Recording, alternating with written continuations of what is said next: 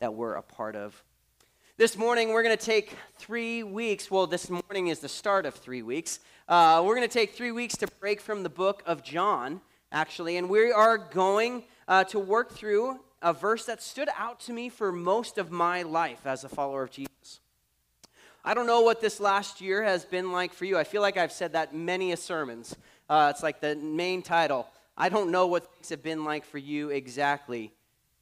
Because none of us can know. All of our experience this year has been different, but every one of us have experienced some degree of loss, some degree of hardship, most likely some degree of exhaustion, frustration, maybe rage. There's been a lot. And I know for all of us, and even as a church, we said our hope was not just to survive this last year, but was to thrive during it. And while there has been some thriving, praise God for what he's done, praise God for our church family, so grateful. There's also been another word that has at least, I won't put this on you, I'll put it on me, that's characterized some of my time during this last year and a half. And that word, I wish it were a better one, but it's the word floundering. Just kind of, I'm not dead for sure. But I'm almost turning in circles, or I'm trying to get footing, or I'm trying to figure out how and where and why to go the places I ought to go. This year, perhaps more than any before, is opportunity for distraction. There are so many things to be up in arms about. There are so many things to be angry about. There's so many things to be frustrated about. There's so many things that are going after our attention, our affections, our passions. And sometimes it's really, really important. Not sometimes, almost always. It's really, really important for us to come across some of these key passages in Scripture that just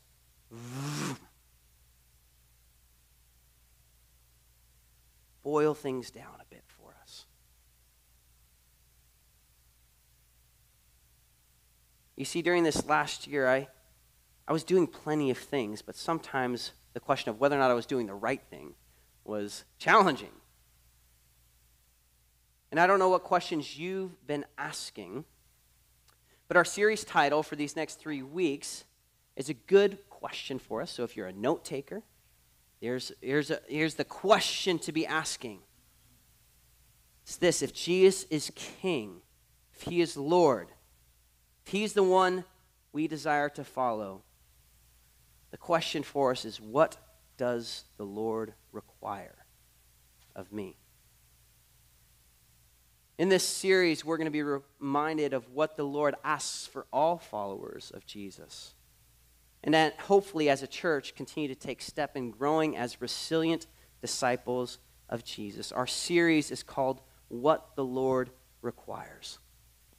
There's a few passages throughout Scripture that really have a tendency to sum up how we're called to live as followers of Jesus. I'm sure there's a number of these in which you're familiar with. Matthew 22, 37 through 40 probably comes to mind for some of you. It's the greatest commandment is this: to love the Lord your God with all your heart, soul, mind, and strength, and to love your neighbor as yourself. On these 2 commandments depend all the law and the prophets. That is another core verse that if we ever find ourselves floundering, it's a good one to come back to. Another one is at the end of Sermon on the Mount. I would throw all of the Sermon on the Mount if we're in a time of floundering. Spend time there. It's a great space to be. But at the end of it, I'll never forget, this is one that my Pa read over us, my wife and I, Keely and I, as we were getting married. In 7:24, it's at the end of the Sermon on the Mount where Jesus says, "Blessed is the one who hears these words of mine and puts them into practice." It's the picture of this. It's kind of like we've been learning in John that we learned from Jesus' mother Mary. Listen to the words of Jesus and do whatever he says. When we're floundering, great place to go back to. Go back. What does Jesus say? What is he calling me to do? Galatians 6:2 is another one of those. Bear one another's burdens and so fulfill the law of Christ. It's like, that's a big statement of when we're looking at what are we supposed to do with our lives. Bear one another's burdens and so fulfill the law of Christ. That is a big statement. It's part of what it means to be a follower of Jesus. Or if you were a Jew growing up in the Old Testament, First Testament times, in the Shema of Deuteronomy 6:4, "Hear, O Israel, the Lord our God, the Lord is one. Love the Lord your God with all your heart, with all your soul, and with all your strength. These commandments that I give to you today are to be on your hearts. Impress them on your children. Talk about them when you sit at home and when you walk along the road, when you lie down and when you get up. Tie them as symbols on your hands and bind them on your foreheads. Write them on the doorframes of your houses and on your gates." All of these passages are meant to be rubrics. They're meant to be almost like magnetic pieces for us in Scripture to be pulled back to and be reminded. The Shema was to be recited every single day in Jewish households. Would still be a good practice for us to have as well. These are all significant passages. And so is the verse we're looking at for the next 3 weeks, which is Micah 6:8. "He has told you, O man, what is good, and what does the Lord require of you, but to do justice, and to love kindness, and to walk humbly with your God." Father, as we get into your word this morning, as we talk through, as we introduce this series, we invite you, God, no matter what season we've come out of, what season we're currently in, Lord, you're inviting us into a submissive posture unto you, our great King. And we invite you to teach us, Lord. And this morning we give the message to you, give ourselves to you, and we thank you. We thank you, Lord, that even right now, you are with us. Please use me this morning for your glory and for the edification of your church, we pray in Jesus' name. Amen. So, this morning, in this series that we're going to be going through, if some of you were coming in hoping that I would just wow you and that you would learn something brand new, if I would dazzle you, you're probably not going to get that. So if you want to leave, I understand. What we're talking about over the next 3 weeks isn't something necessarily that's filled with wow, even though there actually will be a bunch of wonder and beauty even this morning. But what we're talking about isn't going to be brand new, and it shouldn't be. What we're talking about this morning in the next 3 weeks actually should be very familiar, as we're coming back to the core, to the essentials of what it is that God requires of his people. If you're anything like me, I tend to analyze things. I tend to make things overly complicated when I'm alone and when I'm letting my mind spin. And so it's so great to have something a little bit more cohesive and a little bit more succinct to pull us back together. So before we dive into our actual verse for this morning, we're actually, believe it or not, we're only going to take 5 words this morning out of our passage. But we need to do a little bit of a background understanding of what's going on in Micah, because we're going to be in here for a few weeks. And if you are familiar with the Bible Project, we invite you, go take a look at the video. They'll do a great job of giving us more background of what's going on in Micah. But I'll give us a little bit of a synopsis of what's happening. What's happening in Micah? Micah is a prophet between 750 BC and 715 BC, same time as Isaiah and the same time as Hosea, approximately, give or take a few years. Micah's filled with warning and promise, or judgment and forgiveness. Micah's bringing warning. He's warning Israel for not living the way God called them to live, especially the leaders among them. Both in the northern kingdom and in Judah, the southern kingdom, people of Israel are not being faithful to the covenant in which they've made with Yahweh. So in essence, what's happening in Micah is Micah's bringing God's lawsuit against his people. And this lawsuit, it's filled with the sins that are being brought forward, and these sins are sins of idolatry, sins of seizing of property, failure of civil leadership, failure of religious leadership, failure of prophetic leadership, offering sacrifice without truly repenting, and corrupt business practice and violence. Micah is specifically frustrated and bringing warning to leaders, to those in power. During this time, the division between rich and poor was getting wider and wider and wider. Land that was owned by folks of lower esteem was being swooped up by those more wealthy and with greater status. During Micah's time, the wealthy are admired and shown favor, and the poor are taken advantage of as their land was being taken from them, even when the Torah specifically speaks against this in Numbers 36. But this isn't just wealthy or savvy businessmen. Prophets were guilty basically of an early version of indulgences, saying, "Pay me money and I will give you a blessing." But Micah isn't all doom and gloom either, thankfully. It's filled with hope and promise, as he talks about God as the shepherd to his people in Micah 2 and how he's going to reign as king. In Micah 4, there's a promise of the temple being exalted one day. And we know now with Jesus, Jesus talks about this, and we even heard about it in John. Hey, tear down this temple, and in 3 days I will raise it up again. Jesus actually is replacing this temple.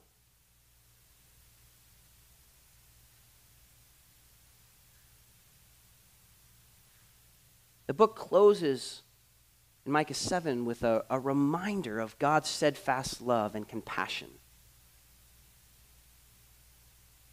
In essence, it's how God will be faithful to his covenant promise of old. You see, Micah's warning is anchored in our God of love who desires relationship with his people, and also for those who are far off, those who haven't yet believed. Which brings us to our verse for the next 3 weeks, Micah 6:8. If you haven't memorized it, we invite you to do so. He has told you, O mankind, what is good and what the Lord requires of you: to do justice, to love mercy and kindness, and walk humbly with your God. We're going to do something maybe a little bit different, and we're going to start backwards in our series. Meaning this morning we're talking about walk humbly with our God. Why are we doing it this way? You see, the reality is that walking humbly with God is core to any justice that we might talk about, is core to any kindness that we might talk about. Walking humbly with God is our starting point.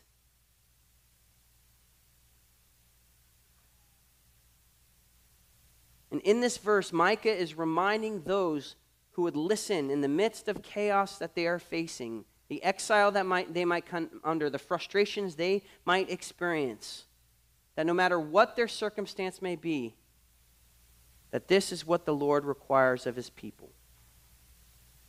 And this isn't just for Israel. This is still what the Lord requires of his people today. And so let's start here. And we're going to start with the last two words. We're starting backwards. And the last two words are with God. I can't express how important this is and yet how simple this is.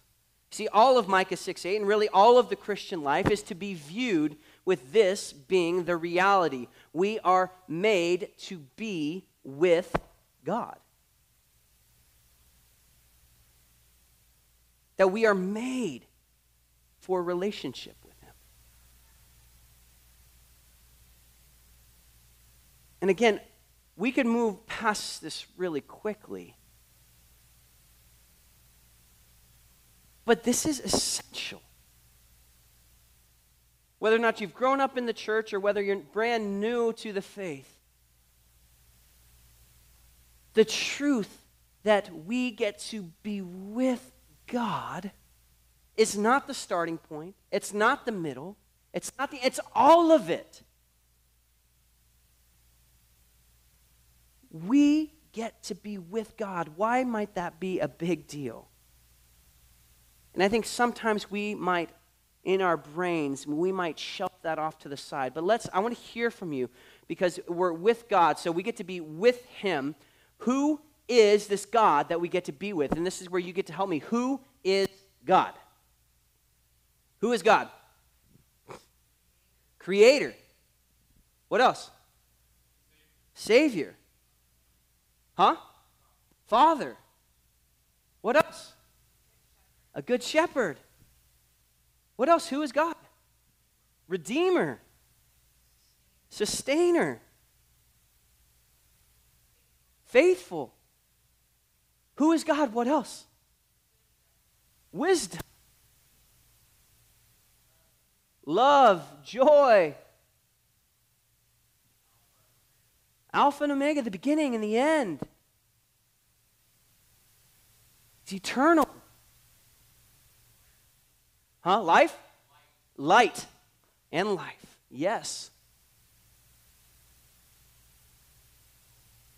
He's holy. It's big. He's near.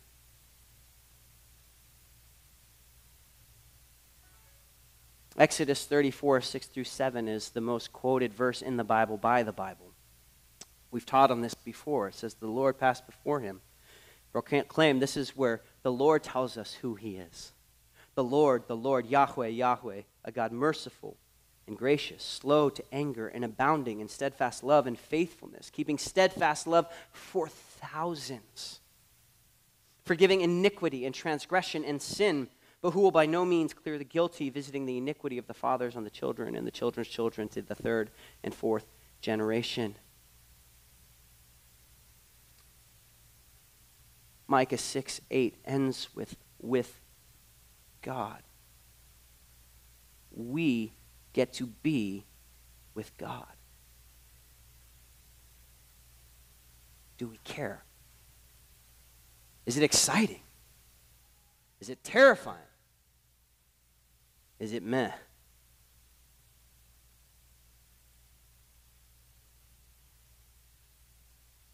We get to be God.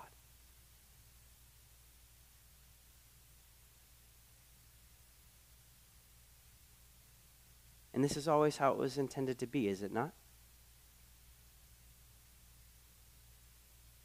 Adam and Eve walked with God. We get to be with him. And this is part of God's promise to us. It was his intention in creation. And after the fall, it's his desire to redeem and restore that which was broken through sin and rebellion. Ezekiel 37 reminds us of this. He says, my dwelling place shall be with them. I will be their God, and they shall be my people. This is God's heart and his promise. However, there is a big fat problem. And that's sin and rebellion. We can read the end of Micah 6:8 and we get to say, we get to be with God. Amen, that's glorious, that's amazing. But how in the world is it possible for us to be with God? How could a holy God dwell among his people? And it can only come through the promised seed that we see in Genesis 3 where it was started, the one Jesus, Emmanuel, God with us. We've been studying this in John. How Jesus, who is God, took on flesh and dwelt among us. And he came as the Lamb of God who would take away the sins of the world. And he went to the cross like a lamb to the slaughter and was crucified. His blood was spilt so that you and I, who were once enemies with God, might be now reconciled to him through the life, death, and resurrection of Jesus. Ephesians 2:4 says it so beautifully, but God, being rich in mercy because of the great love with which he loved us, even when we were dead in our trespasses, he made us alive together with Christ. By grace you have been saved.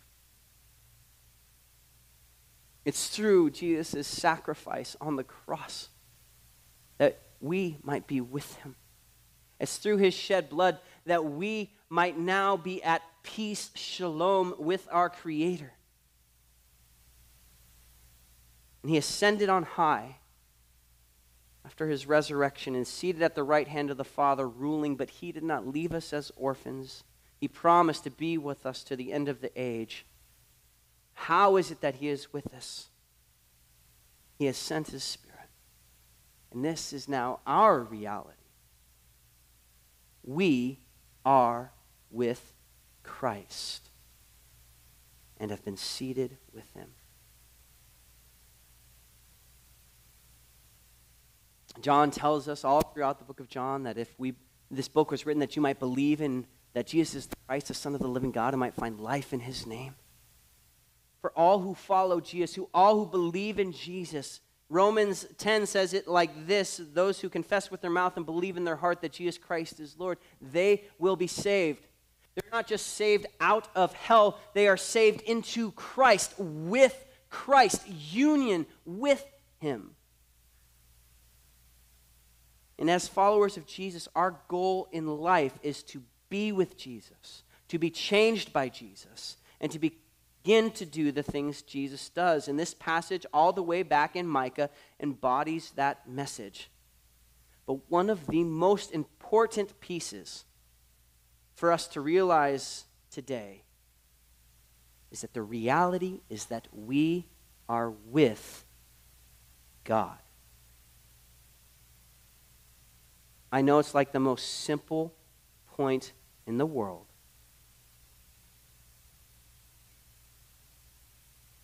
But it's a truth that most of us really struggle to believe.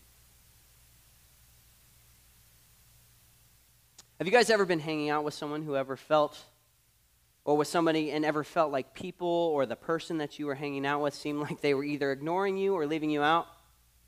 Anybody in there? I have. Doesn't feel great. There was a few year stretch back when I was a teenager, prepubescent teenager. My other friends had already hit it. Thanks. We were all goodish kids. And I often was the third, the fifth, or the seventh wheel, just depended on how things shook out. I was very popular at the time, but maybe not for the right reasons, primarily because I was single. Because early teens aren't really allowed to date or go on dates, but they are allowed to go see movies in groups. And so, generally speaking, I would often get invited, and these were my friends most of the time, and I would get invited to go to a movie with 4 other people. Generally, I'd sit right in between the other sets. Walking in, it's like, oh man, we're all together, this is cool. Lights dim, movie starts. Generally, I think they intentionally picked a bad movie so that they might spend more time next to each other. But once I sat down, and oftentimes I was still with this group, but all of their attention was on each other. They would turn and start moving their mouths together, or holding each other's hands, or whatever. That's as far as it went, I promise, I think. But it was a strange situation. Because I was with them, but I didn't feel like I was with them all the time, or at least I felt like I was with them. I don't think they felt like I was with them. I was ignored. I was still there, but I was ignored. And then lights come back on, we start walking out of the movie again, and guess what? Oh, Kevin Matters again. Hey, how was that movie? Did you like it? You didn't watch any of it. I did.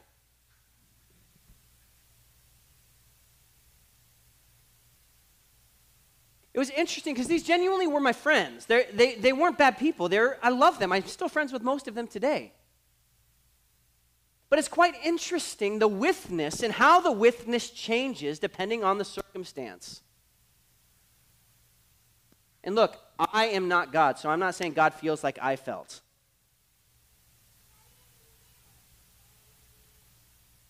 But I think many of us probably treat our withness with God similar to how maybe I felt as a third wheel, fifth wheel, or seventh wheel. I'm going to use the withness or my friends are going to use the witness as long as it is a benefit to them. You see, them being with me allowed them to go to the movie. But once we were at the movies, Mom and Dad weren't there any longer, so the benefit of being with me was nil. Once we got out of the movie, and it was there, we were back together again, and that was great. But most of them really failed to recognize and realize that I was right there with them.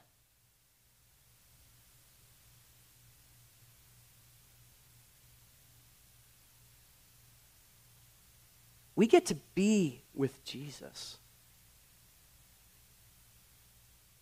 And the truth is, the psalmist tells us this: if we ascend to the heavens, he is there, and if we descend to the depths of Sheol, he's there. The reality is, there's nowhere we can go where he's not with us. He is always with us. How are we with him? Do we treat him like a third, fifth, or seventh, ninth, 11th wheel? Do we recognize him only when it's convenient for us?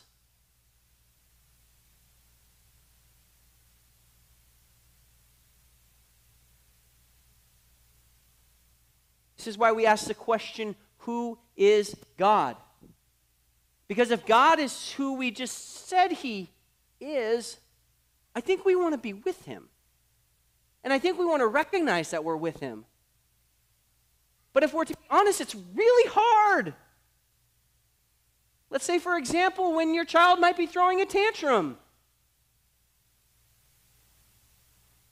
And they're losing your mind, and you're losing your mind. I don't know if that's the moment I want to just be like, and Jesus, so glad that you're with me right now. I want to yell at my kid through their teeth to do what I want them to do. But what's interesting, whether or not I like it or not, and no matter what I do in that situation, Jesus is with me. Do I treat him like he's there or not? This is one of the most beautiful aspects of being a follower of Jesus, and that's this: we get Jesus. We get Jesus. And he's with you wherever you go.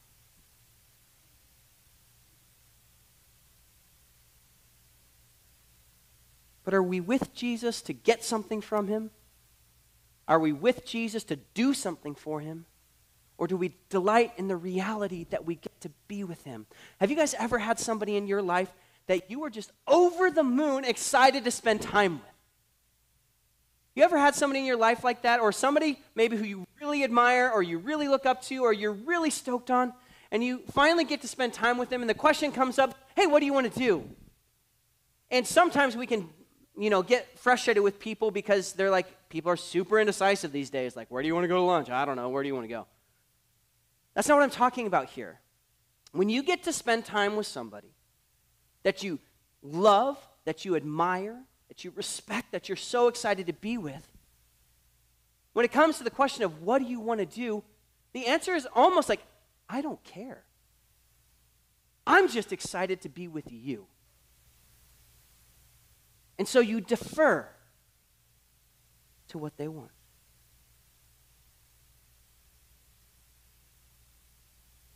Now, friends, none of this is meant to come down with a judgmental hammer or anything like that. This is all invitation into greater relationship with God. Greater relationship with Jesus. And I think the Lord's inviting us into a deeper relationship in our posture and relationship with Jesus. And if you get nothing else from today, I want you to hear loud and clear, if you are a follower of Jesus. If you're not, this is not true. If you are a follower of Jesus, he is with you. Permanently. And do you recognize his witness? Are you excited about his witness? Do you want to grow in that? Which moves us to our last two words, which is walk humbly. We are to walk humbly with our God. Okay, so here are the last two words that we're going to go through this morning. Walk, what type of word is walk, my English people? What is that? Verb, good. Humbly, what type of word is that? Adverb, good. We've got our grammar down. I had to look it up, not going to lie. Just kidding. No, I'm not kidding. I'm got to be honest. Grammar's not. When I learned Greek, the first thing I realized is, oh my gosh, my English grammar is so bad. So when you think of humility, what people come to mind? I just want to hear from you real quick. What type of, not what type, are there specific people that come to mind when you think of somebody who is humble or who has lived a humble life? Who comes to mind? Jesus, good one, easy one. That was a cheater move. Who else? Mother Teresa, right? Why Mother Teresa?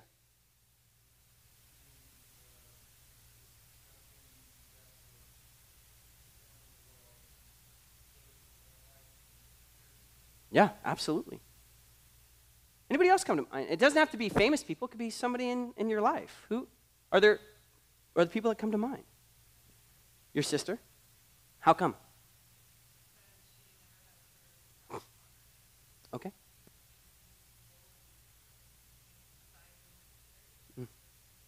Yeah. Anybody else? People come to mind.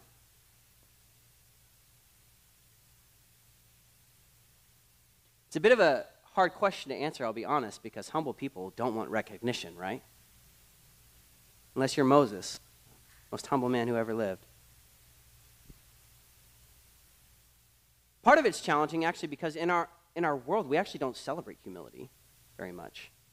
Most of the people that are really well known are some sort of star who has self-promoted themselves in some way, shape, or form, which is kind of an antithesis to humility. Now, this is kind of silly again, but when you think about walk or walking, what sort of things come to mind?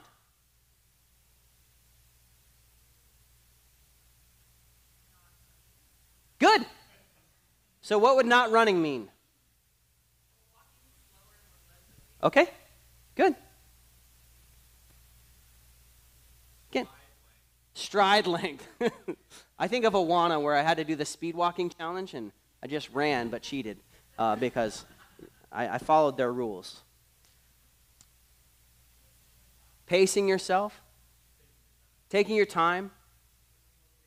Huh? Moving location. Again, not fast though, right? You guys, anybody ever walked a really long distance before? I'm just curious. If it's not like a humble brag. If you've walked a long distance, like how far have you walked? I'm just curious. I know some of you are backpackers. What? 30 miles? How long did that take? 3 days. Or like 30 minutes in a car. Not even, 10 minutes in a car maybe. Depending on your speed. Yeah. Anybody else? Really long distance? How did it feel when you started? Felt great when you started? How far in were you like, this is going to take a long time? Huh? Mile 5. You can't get anywhere fast walking, can you?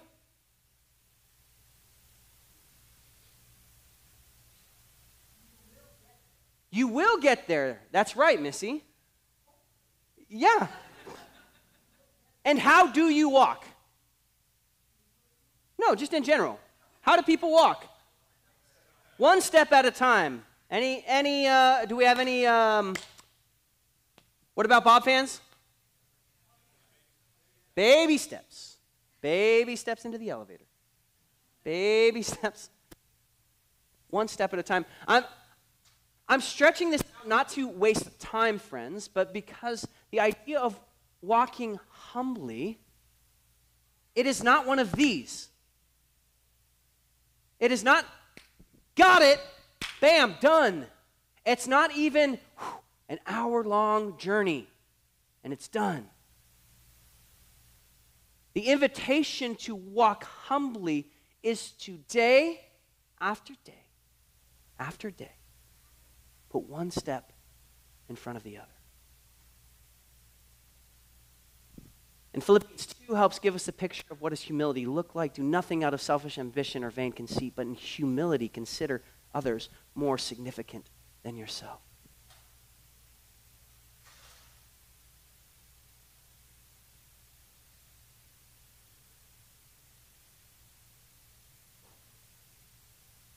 Remember, we are not doing this fast. We're walking. We're doing it with God. We're not doing it alone. Walking humbly, like we talked about with the person that we just love to spend time with, and we're really excited to spend time with them, either because we haven't seen them in forever or because they've got a lifestyle that I'm like, oh my gosh, I just want to be like this, and we defer to them. Walking humbly is that picture. I defer to Jesus as I walk with him, one step at a time.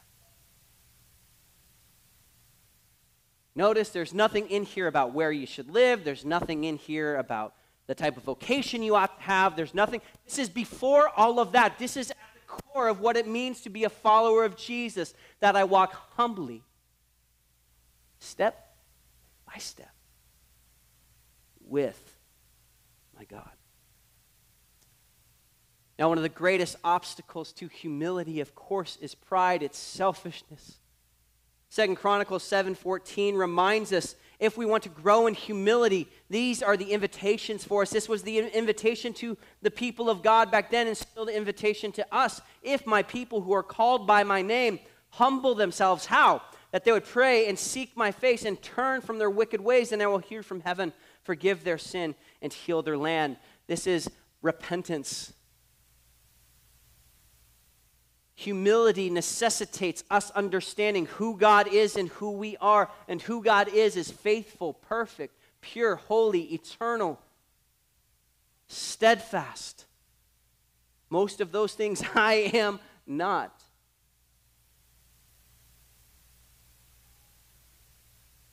David gives us a great picture of what it looks like to potentially practice humility or walking in humility in Psalm 51.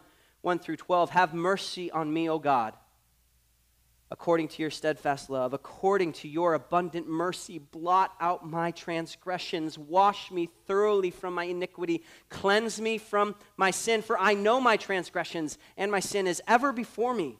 Against you and you alone have I sinned and done what is evil in your sight, so that you may be justified in your words and blameless in your judgment. Behold, I was brought forth in iniquity, and in sin did my mother conceive me. Behold, you delight in truth in the inner being, in the inward being, and you teach me wisdom in the secret heart. Purge me with hyssop, and I shall be clean. Wash me, and I shall be whiter than snow. Let me hear joy and gladness. Let the bones that you have broken rejoice. Hide your face from my sins, and blot out all my iniquities. Create in me a clean heart, O God, and renew a right spirit within me. Cast me not away from your presence, and take not your Holy Spirit from me. Restore to me the joy of your salvation, and uphold me with a willing spirit.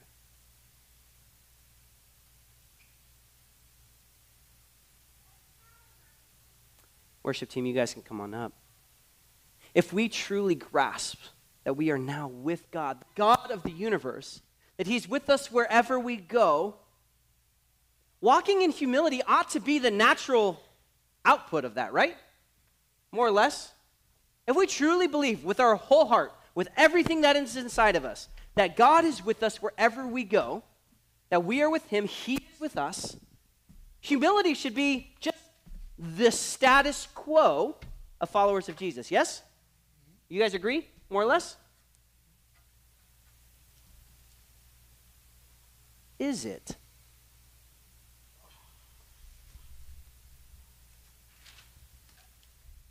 Sadly, we have an example right at the beginning, right? Of someone who actually walked with God.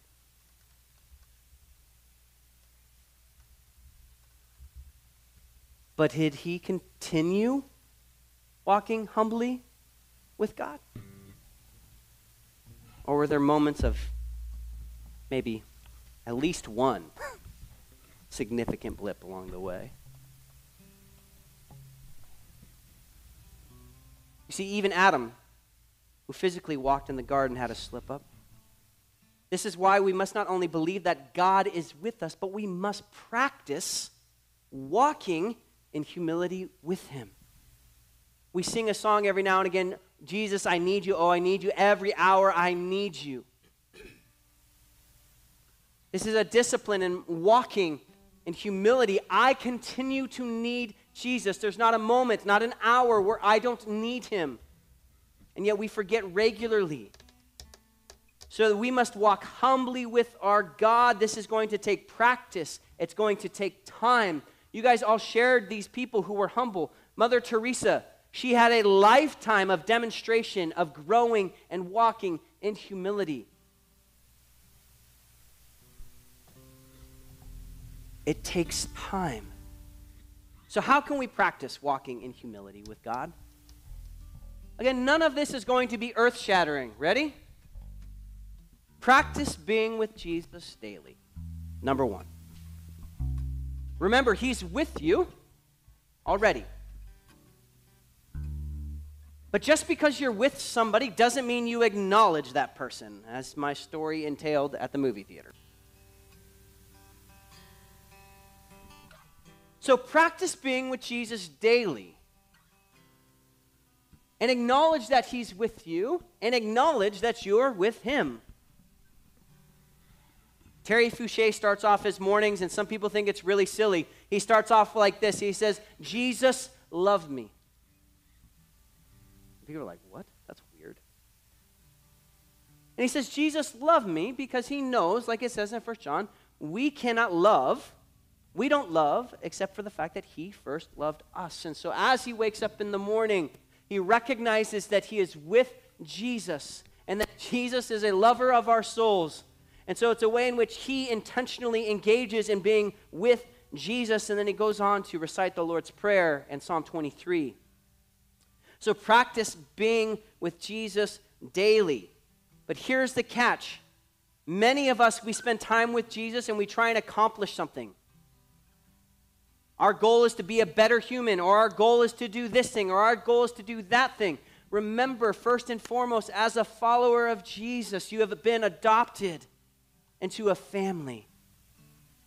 And you are made to be with Jesus. If we are going to do things for him, it is because we are attached to him, as we'll see in John 15. Second, practice repentance. Use Psalm 51 or Psalm 139, 23 through 24. I invite you this week, take two blocks of time this week.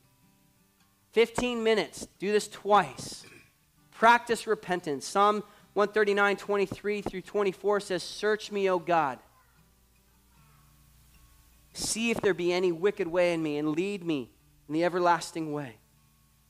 Take time to ask the Lord if there are things that need to be confessed and repented from in your life. We're reminded throughout Scripture, especially in James, that if we humble ourselves in the sight of the Lord, he will exalt you.